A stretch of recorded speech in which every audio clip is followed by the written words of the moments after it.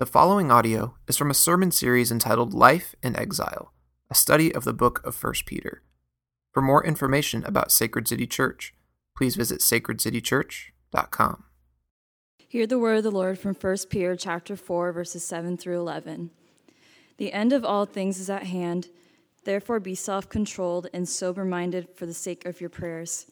Above all, keep loving one another earnestly, since love covers a multitude of sins. Show hospitality to one another without grumbling. As each has received a gift, use it to serve one another as good stewards of God's varied grace. Whoever speaks, as one who speaks oracles of God. Whoever serves, as one who serves by the strength that God supplies, in order that in everything God may be glorified through Jesus Christ. To him belong glory and dominion forever and ever. Amen. This is the word of the Lord.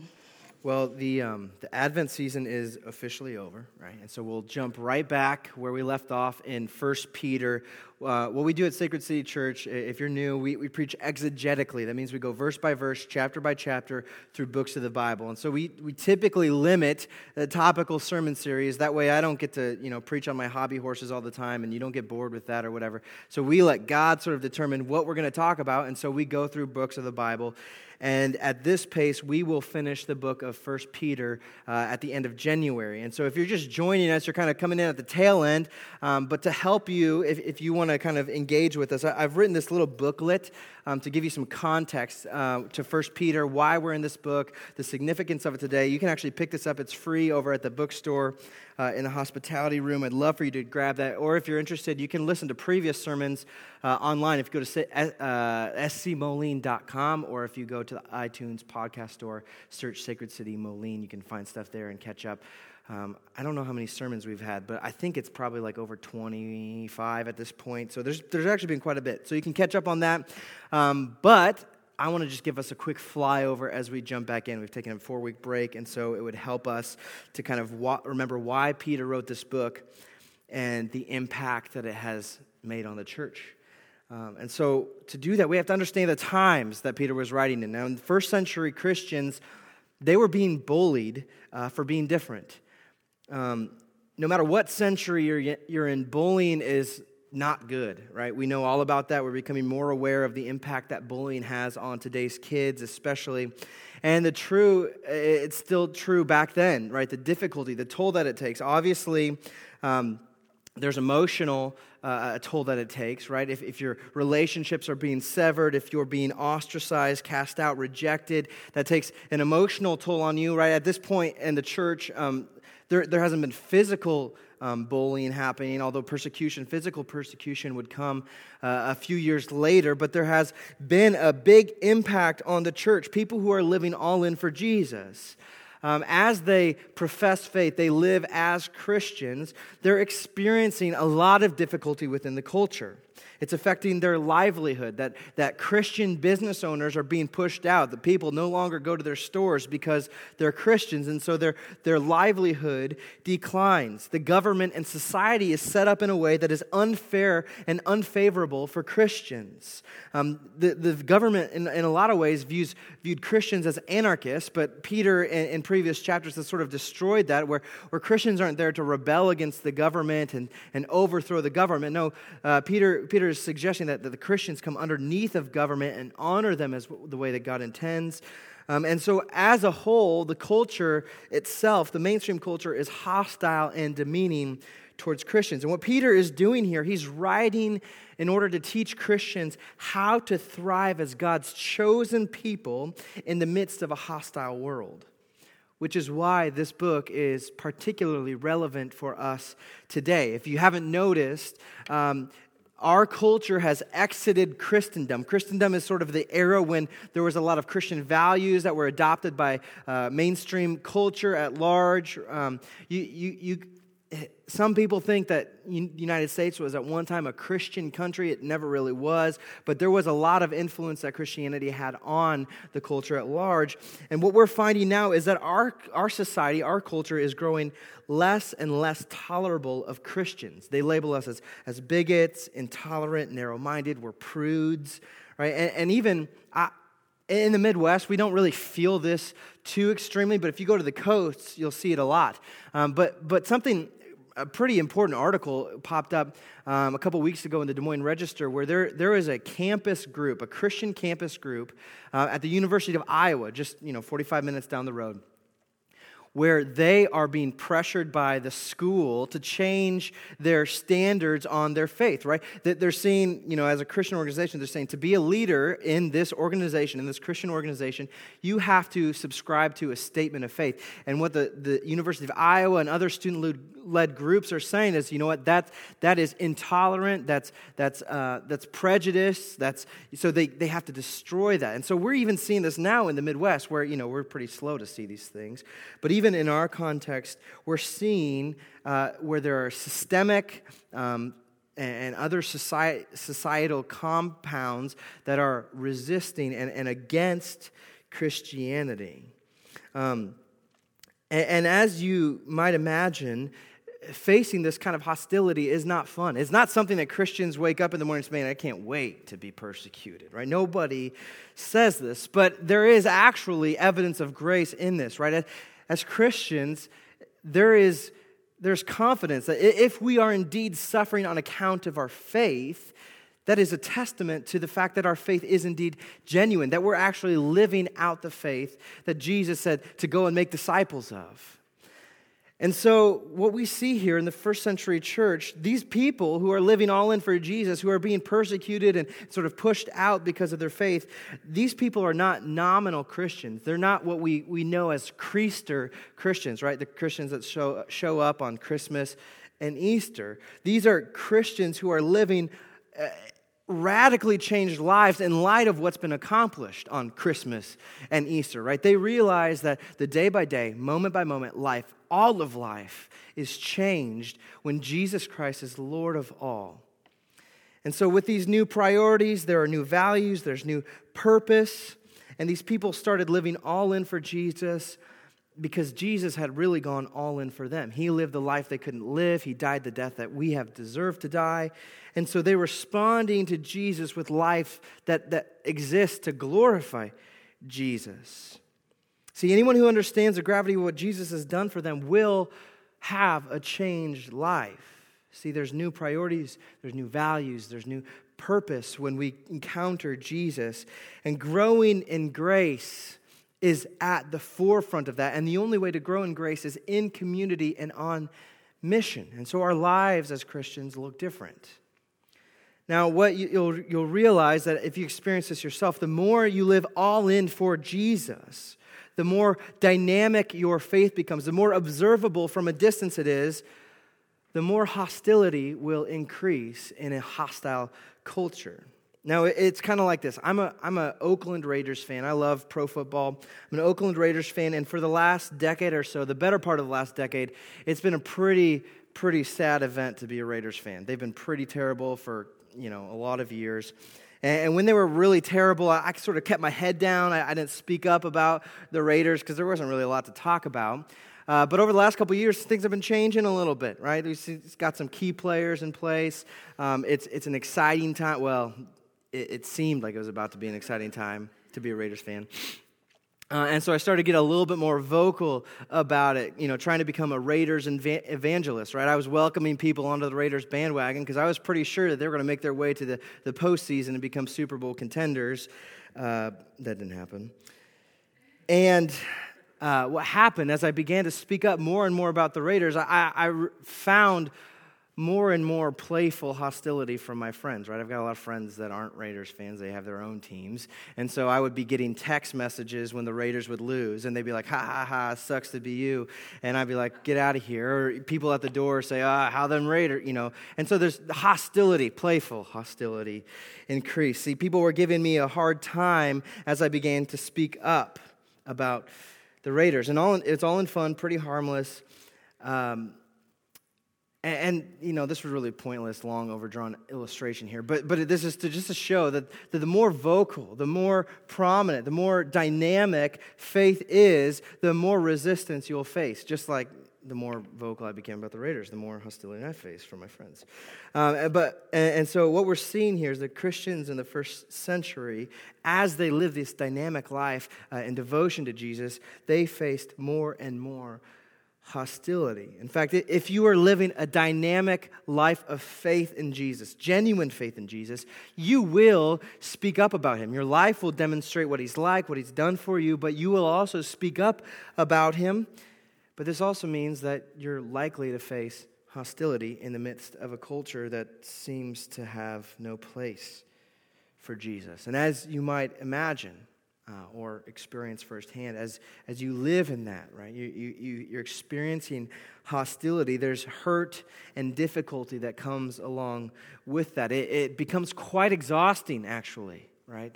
In fact, for me, one of the most exhausting things to do is to get on social media, because I feel like there's constantly being bombarded with anti-Christian things. And maybe that's not what my friends are setting out to do, but my worldview is different, and it feels exhausting. And it's not a physical tiredness, but it's an emotional and relational exhaustion. I think that this is the most severe form of exhaustion. Because finding rest from this isn't as simple as laying up on the couch, catching up on your latest Netflix show. It can really cause a dilemma, right? How do you find emotional and relational rest or relief from this environment? And if you can't figure out the answer to that question, what happens is your soul becomes depleted, right? You go from exhausted to more exhausted to even more exhausted until you're at the point where something's got to change. And so when Christians in the first century came to this point, there were two solutions that were not viable for them, that would often be, they drift towards, right? The first option, false solution, was basically to give up on Christianity.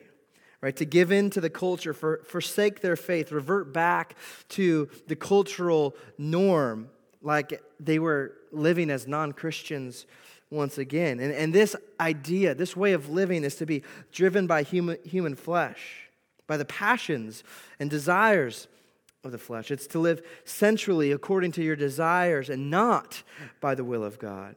See, at worst, people who did this completely walked away from God, and at best, they watered down their faith till it became unrecognizable, right? To the point where they had de-emphasized Jesus and the gospel. They sort of created a Christianity light, what do they call it? A designer religion, something that was tailored to fit their own desires without putting themselves out. See, the problem with this, while it seemed easier and it sort of bypassed the hostility and the tiredness that they faced, what it meant is that they compromised their faith. That no longer was the substance of their faith intact, but it became a faith that pushed Jesus out.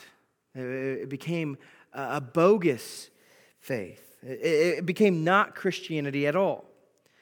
Now, the other solution was kind of to the other extreme. It wasn't to walk away from the faith, but to sort of double down on it in a way where they would isolate themselves from the culture in order to preserve orthodox doctrine and practice. They would cut themselves off from the culture entirely.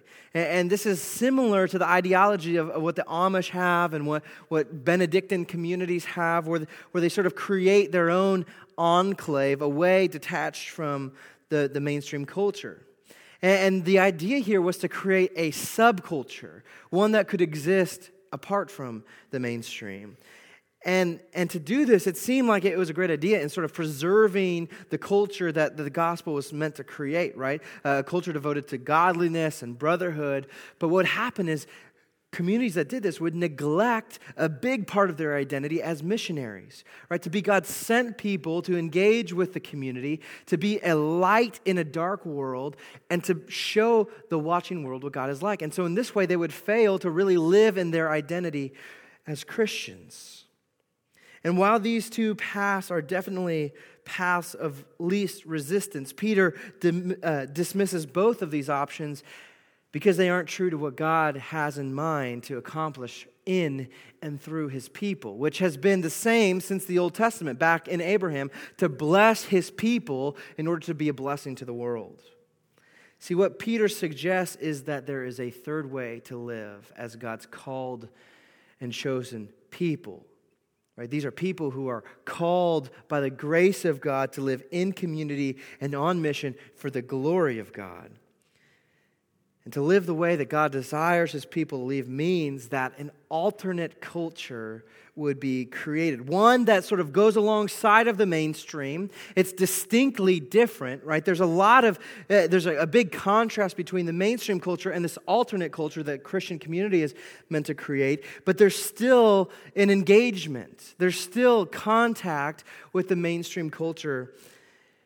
And so what Peter does in his book here, he spends the bulk of his time writing, explaining, and giving a picture for these first century Christians to understand what this kind of community, this alternate culture, looks like. And so what he does, he starts with the view from outsiders looking in, right? Non-religious, non-Christian people looking in and seeing how they can see the Christian community. And what Peter says is that they are to live in a way that is honorable to all authority. He starts with the government. He says, honor those who are over you because God has placed them there. He says, honor your employers, your teachers, those who have been given authority in different social environments. He says, even brings it to the household, right? Even if your husband or your spouse is an unbeliever, there is still to be an honor displayed towards them that is to be winsome. And so he says to live an honorable way, live your life honorably, bless when you are cursed, so that when people ask, why do you live this way, you can give an account for what you have experienced, the grace you've experienced in Christ. And so in this sense, the alternate culture is engaged, right? There's an outstretched arm to the mainstream culture. And then Peter turns a corner here in chapters 4 and 5, and he's going to begin to explain what this alternate culture looks like from the inside, right? What it's like to be part of this Christian community. And this picture that he paints, it's an attractive, it's life-giving community. It deviates from the mainstream culture's mantra that it's every man for himself, right? The big dog is the champ, right? It deviates from that in the sense that this culture is to be for one another. That the church is to be a loving community. It's supposed to be a community that's devoted to the group at large. And Peter, he's going to say, he starts actually back in chapter 4 by saying that the first thing that sort of deviates the Christian community from the mainstream culture is that Christians are devoted to living according to the will of God, right? It's no longer their own desires or human desires that drives them. It's a craving, it's a desire to live according to God's ways. There will be a pursuit of holiness, a desire to walk with God, to be with God, to live life on God's terms. And verse 7 of our passage today actually sort of wraps up what he says in verses 1 through 6. So if you want to turn to 1 Peter chapter 4, verse 7. Take a look here. He says, "The end of all things is at hand. Therefore, start prepping and build your bunker." No, he doesn't say that.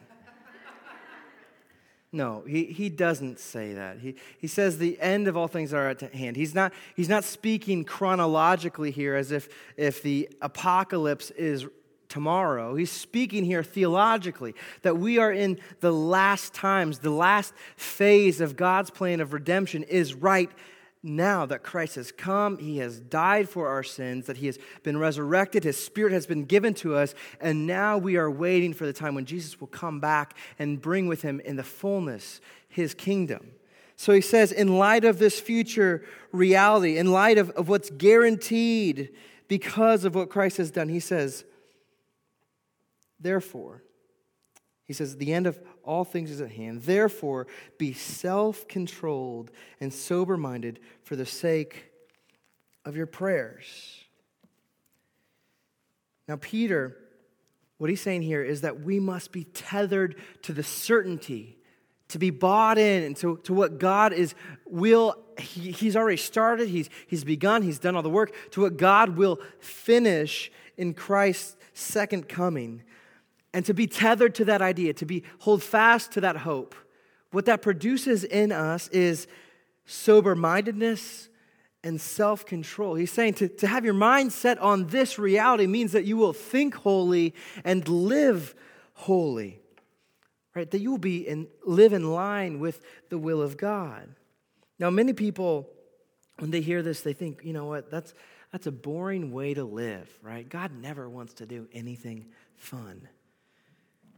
It's like we're, God's holy robots or something down here on earth. But that is a caricature of Satan.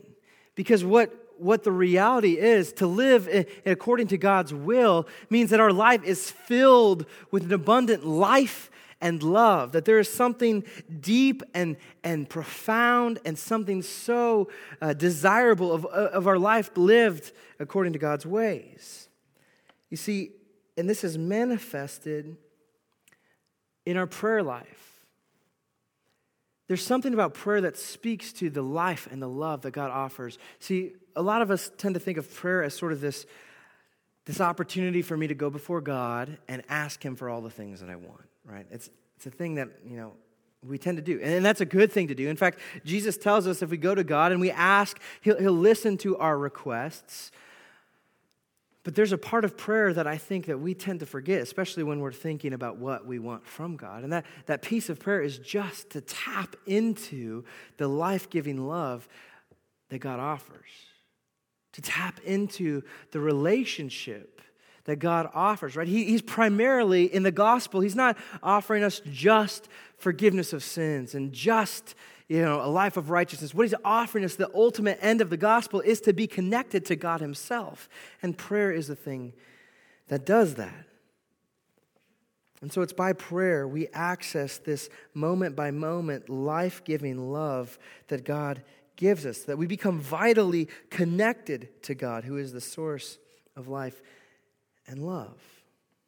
You see, and God desires that His culture would be a life-giving culture of love, to be created here on earth, right? The church is supposed to show the watching world what the kingdom of God will be like.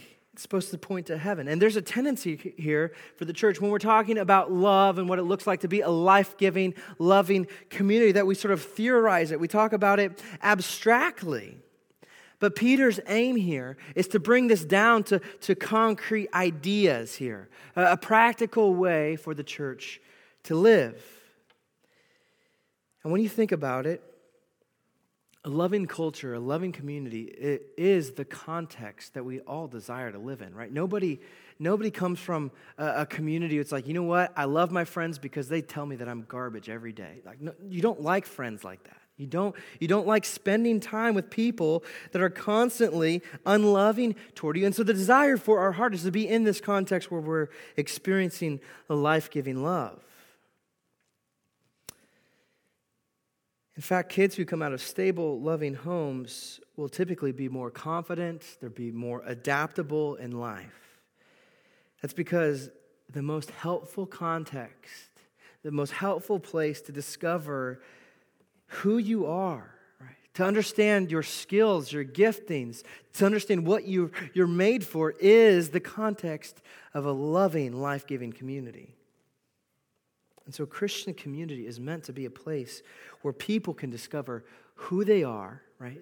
Understand their identity in Christ, and to learn what it's like to live in that identity, to know what they were made for, the giftings that God has given them, the skills that they have, and how to use them. And it's by growing in this community where these kids, where people, regardless of their age, they learn how to be a vital contributing member of that community working for the greater good.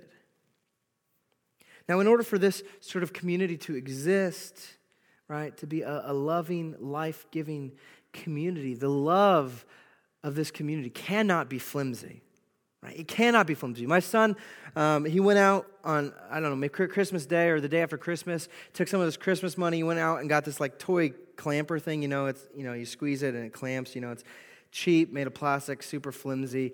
And by the time he got it home, played with it for a couple hours, the little grabber wasn't working anymore. You pick something up, it'd start to bend a little bit, right? That's how a lot of toys are made these days, just cheap, flimsy plastic. And I think in a lot of ways, the sort of love that the mainstream culture has is a lot like that flimsy plastic. It's not durable. It's not made to last. In fact, half of the marriages that take place will end in divorce. Right? That's sort of a cultural norm these days.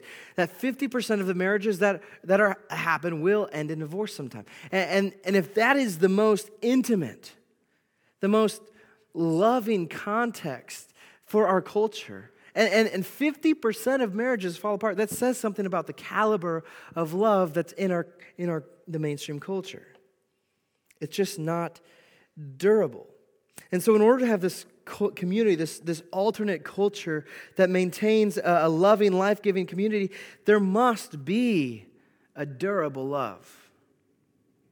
Right? It's got to be a love that's based on more than emotions or the momentary opinions or likability of other people. And that's precisely what Peter calls us to in verse 8. He says, above all, keep loving one another earnestly, since love covers a multitude of sins. See, Peter says, above all, love each other earnestly. What he's saying here, the most important characteristic, the most important marker of this Christian community is that we love one another. And he speaks of the caliber of love. He says, love one another earnestly. Now, this gives us a picture of the durability and the longevity, that this is a both strong and stable love, a love that can weather tough conditions. It doesn't wear out, it doesn't break down, a love that lasts, endures, presses through difficult times, a love that fortifies, that strengthens the more that it's expressed, a love that protects, a love that builds up and not tears down. See, this is the caliber of love that is necessary for creating a life-giving and loving community. And what's encouraging about this verse, when you look at it, he says, Peter's not rebuking them. He's not like, get your act together and start loving them. He says, no, keep on loving each other earnestly. See, that's an encouraging thing. If I'm the church, if I'm part of the church that Peter's speaking to, that's an encouraging thing, right? You're doing the right things. Keep on doing it. But that's not necessarily the case for all churches. In fact, if you were to go back and look at 1 Corinthians, right, that church was a mess. They were terrible at loving one another. And so for us as a church, we must ask ourselves, right, are we being a community that embodies this type of life-giving love? And if I'm honest with myself, I look at myself, right, before I assess the church, and I wonder, right, am I cultivating in my own life a culture that's life-giving and loving? And some days I'm not sure, honestly. Right? And if I'm like this, chances are the church that I lead is bound to veer with me. And so that, church, I think that's a question that we need to ask ourselves. Are we this loving, life-giving community? And it'll probably vary from missional community to missional community, right? And so together, as you're sitting down with your MCC and going through your New Year's resolutions, I think one of the most important questions is, are we a loving, life-giving community? And if we're not, we need to move towards repentance, right? What's in the way? What's stopping us from living like that? And we need to in faith, step out and set out on a journey to become this type of community. And so whether verse 8 is an encouragement or rebuke to you, it's important for us to know that this is the standard. This is what God's community, what God's church is meant to embody. But this isn't easy, right? It is not easy to love each other earnestly. And the second part of verse 8 says why. He's suggesting here by saying that love covers a multitude of sin, that when you're living in community, when you're living in this community, though your intentions is to be loving and life-giving, you will sin against other people. That's the reality. You see, because the church is not a museum for saints. The church is a hospital for recovering sinners. Right? Whenever you get sinners together, guess what's going to happen?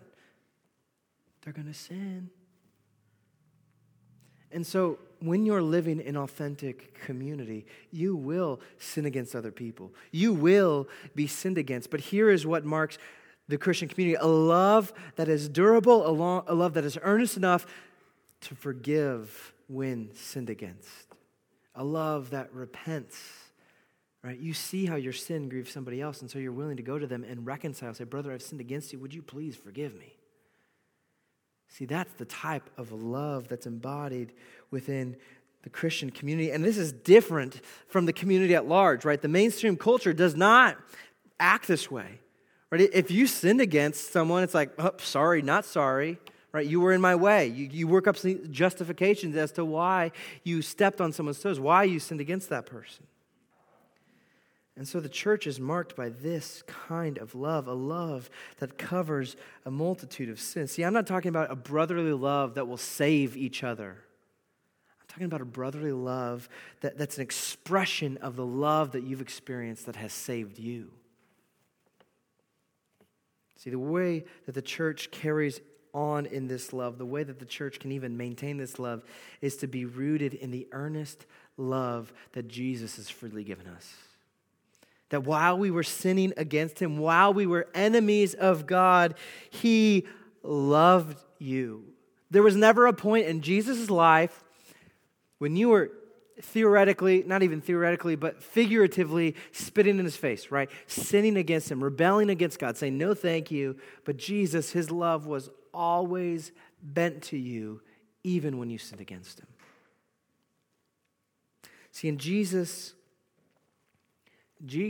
earnest love covers us. He covers our sin. And I'm not talking like a sort of covering where he sort of conceals it, sweeps it under the rug, hides it, pretends like it doesn't exist. That's not the type of love that Jesus has, and that's not the type of love that we need to pretend in community that everybody's perfect little saints.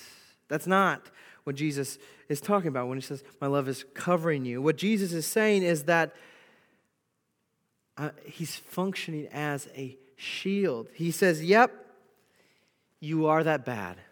Right? You are sinning against me. You're sinning against your brother or your sister.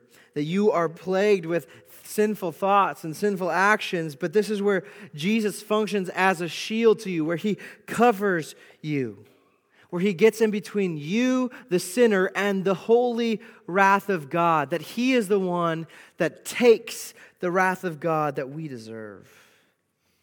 And then he covers us with his righteousness. So that when God looks at us, we are covered in a sense that we're protected from the wrath of God, but we're covered in Christ's righteousness. He looks at us and he sees the perfect life of Christ covering us. So we're no longer enemies of God. We're brought into God's family as adopted sons and daughters. That's what Peter's talking about when he says, it's by God's mercy that you've been born again to a living hope.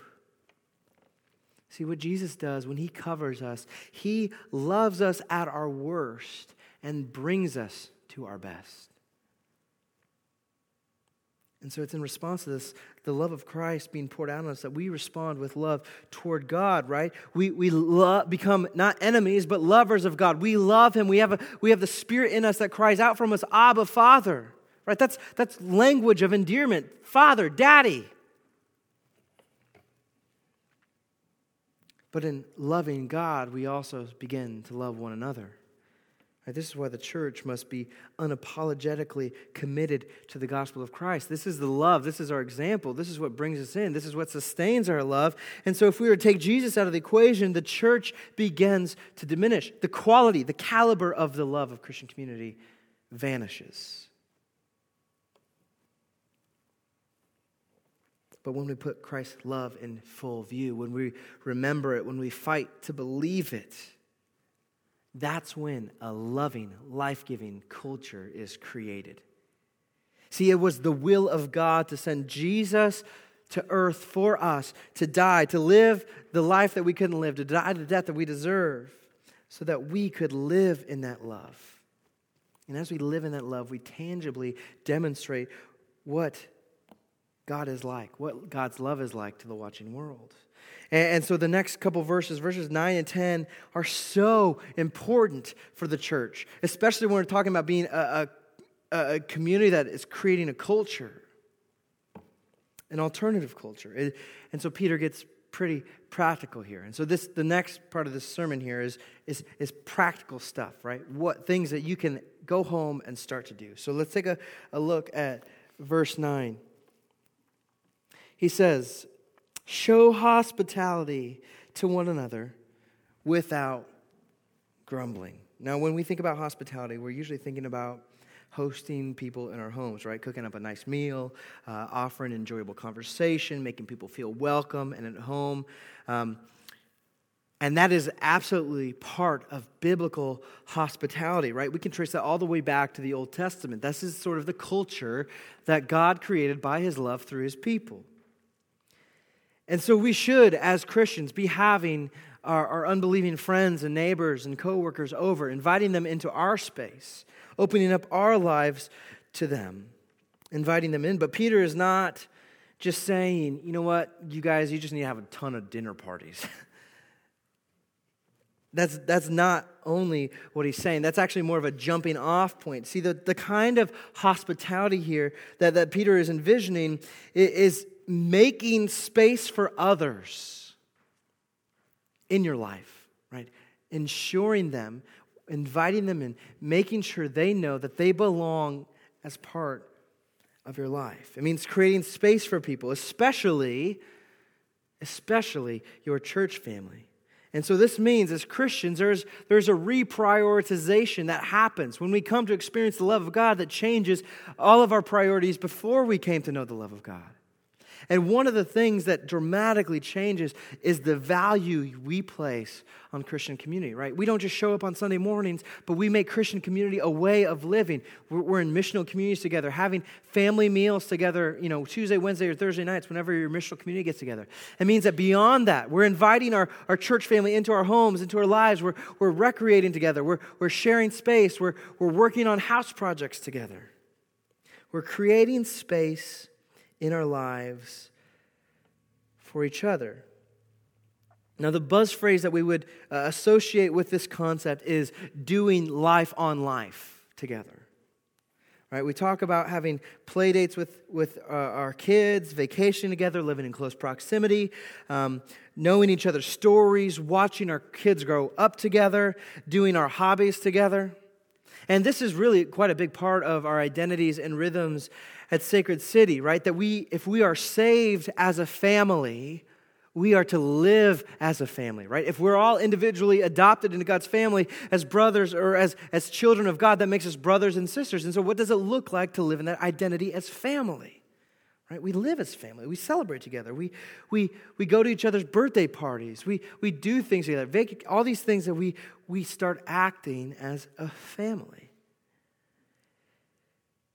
But a lot of times we can talk the talk, right? We can post stuff up on our website and our Facebook page about how we do life on life together, but we fail to walk the walk. And I am guilty of this probably more than anybody in our church.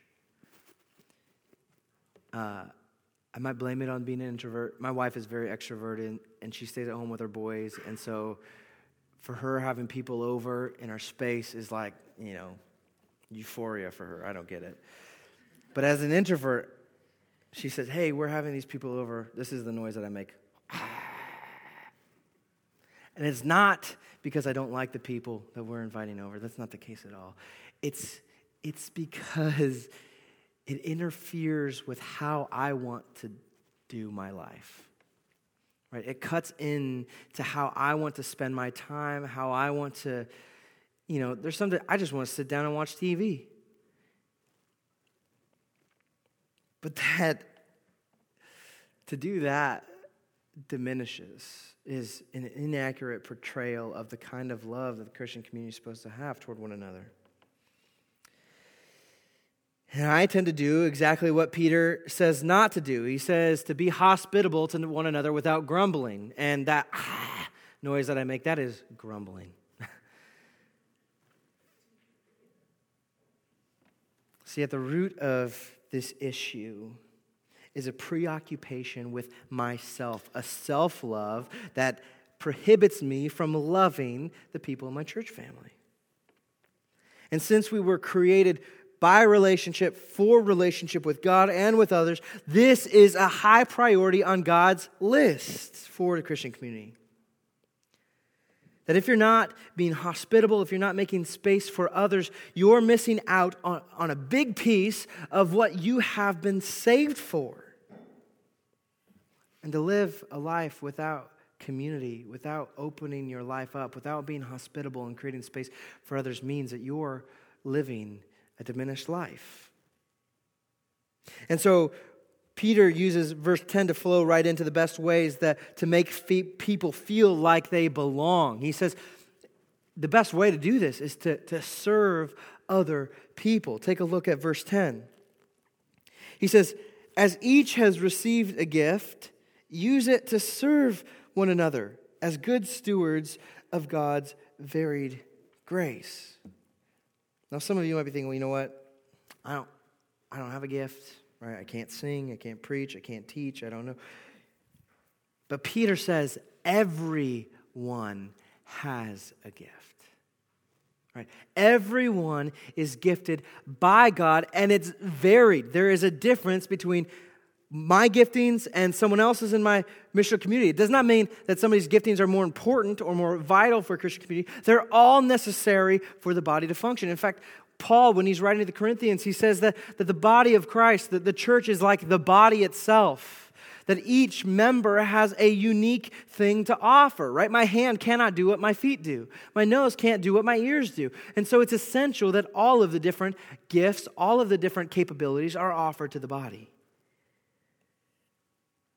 Now,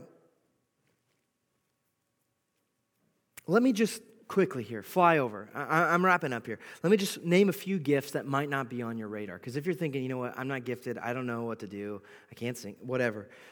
Here are some gifts that you may not realize are really spiritual gifts. Encouragement, wisdom, teaching, leadership, giving, administration, mercy, service, creativity, evangelism, discernment, hospitality. Those are gifts. You look at them and like, there's nothing spiritual about those things. The Spirit has poured out upon you these gifts that are essential for the building up of the church. And if these gifts are not present within the body of Christ, the church flops. And Peter basically lumps these gifts into two categories here as he continues. In verse 11, he says there's the categories of speaking and of doing. Speaking and of doing, right? He says, whoever speaks as one who speaks oracles of God. Whoever serves as one who serves by the strength that God supplies. See, God gives the church gifts. But there ought to be no confusion about where these gifts come from. He says, be stewards of God's varied grace. God is the one who pours out these gifts. This isn't man-made gifts. This isn't something that you were just, you developed on your own. These are gifts as a grace of God, and they are to be used for God.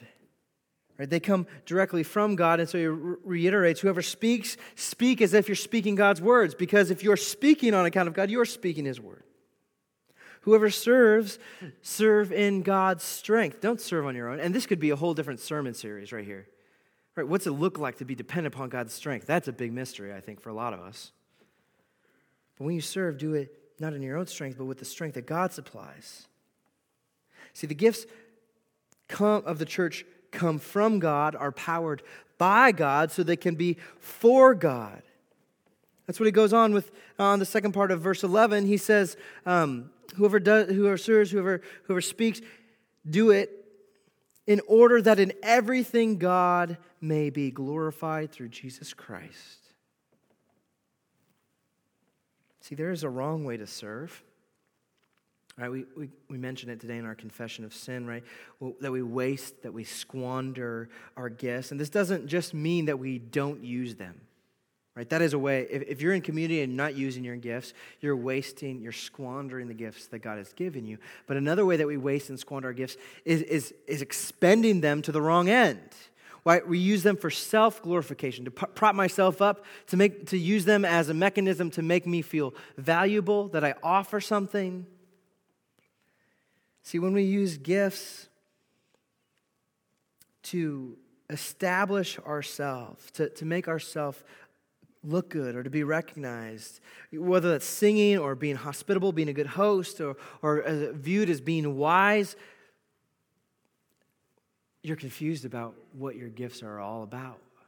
It's not about you, right? Nobody here is gifted for you. I'm not up here preaching and teaching because this makes me feel good, right? This isn't something that God has given me to sort of promote myself. This is every gift, regardless of what it is, from the most public to the most private, is given to glorify God. See, if you understand where your gifts come from and how they're being powered, right? These are gifts from God by God's power, then you will understand that they're ultimately about God's glory. Right? That's Peter's doxology. That's how he ends this section here. He says, to him, to Jesus, be the glory and dominion forever and ever. He's not saying to Jesus or to the church, to the preachers, to the really hospitable people, to the wise people. No. He's saying to Jesus be the glory and dominion forever. Now, why is that? Here's as I wrap this up. There is no one in the history of mankind that is more hospitable or gifted than Jesus. Right? Jesus perfectly embodied every single one of these spiritual gifts. There was no one more hospitable, right? Just think of Jesus and his ministry, right? Who else would say, what other rabbi or religious teacher would say, let the kids come to me? Right? What other religious teacher would say, I've got time for the lepers and the sick and the demoniacs? Jesus did. Jesus made space in his life. He's the most hospitable person this world has ever met. And while Jesus in his ministry makes space for people in his life, Jesus today is still making space for people in God's kingdom. That by the good news of the gospel, as the Spirit is at work, Jesus is bringing people into God's family. And right now, when he left the disciples, when he ascended in heaven, he said, I'm going somewhere. I'm going to prepare a place for you. I'm going to prepare a place for you, a place where you'll belong for eternity. That's what Jesus did. And so using all of his gifts, Jesus expended them to their fullest, relying on the power of God to do everything. He said, everything that I speak, everything that I do isn't from me, but it's from God. And Jesus expended every single resource he had to make space for you so that you would know what it's like to be in a loving, life-giving community. One that right now on this side of eternity is imperfect in the church, but one day will be glorious. Will be perfect as we are in the presence of God. Right? One day, the day where prayer is no longer necessary. Do you know that? Like in the new heavens, new earth, we don't need to pray because we're there with God face to face. That's the sort of access, that's the sort of culture, that's the sort of community that Jesus is creating in his people today, and it's pointing forward to the glorious future. And this table here, this is a sign of the lengths that Jesus went to, that he shed his own blood, that he broke his body for us, and so by his wounds we would be healed. By his wounds we would be grafted into God's family. That we would belong. That this meal This is the meal that the church gathers around. Friends, the people that we're on mission to, yes, we should be wanting them to come into our household. Yes, we should be wanting to share time and space with them. But ultimately, the space that we're creating for them by living on mission, by sharing the gospel, by sharing our faith and our life with these people, is to lead them to the table right here so that they could take part in what God has done for us. Let's pray. Father, we are so grateful for the work that Christ has done to bring us into his family, that we are no longer orphans, no longer enemies, no longer foreigners, but we are family. So God, we ask that your Spirit would help us in the identity of family that you've given us. Would you help us to live as family? Would you make us a hospitable people? Would you make us a people who liberally expend our giftings and our resources to build up the body, to bless one another in word and in deed? And Father, in all of these things, in every single piece of energy that's expended, would you be glorified? For your glory and for our good, in Christ's name we pray. Amen.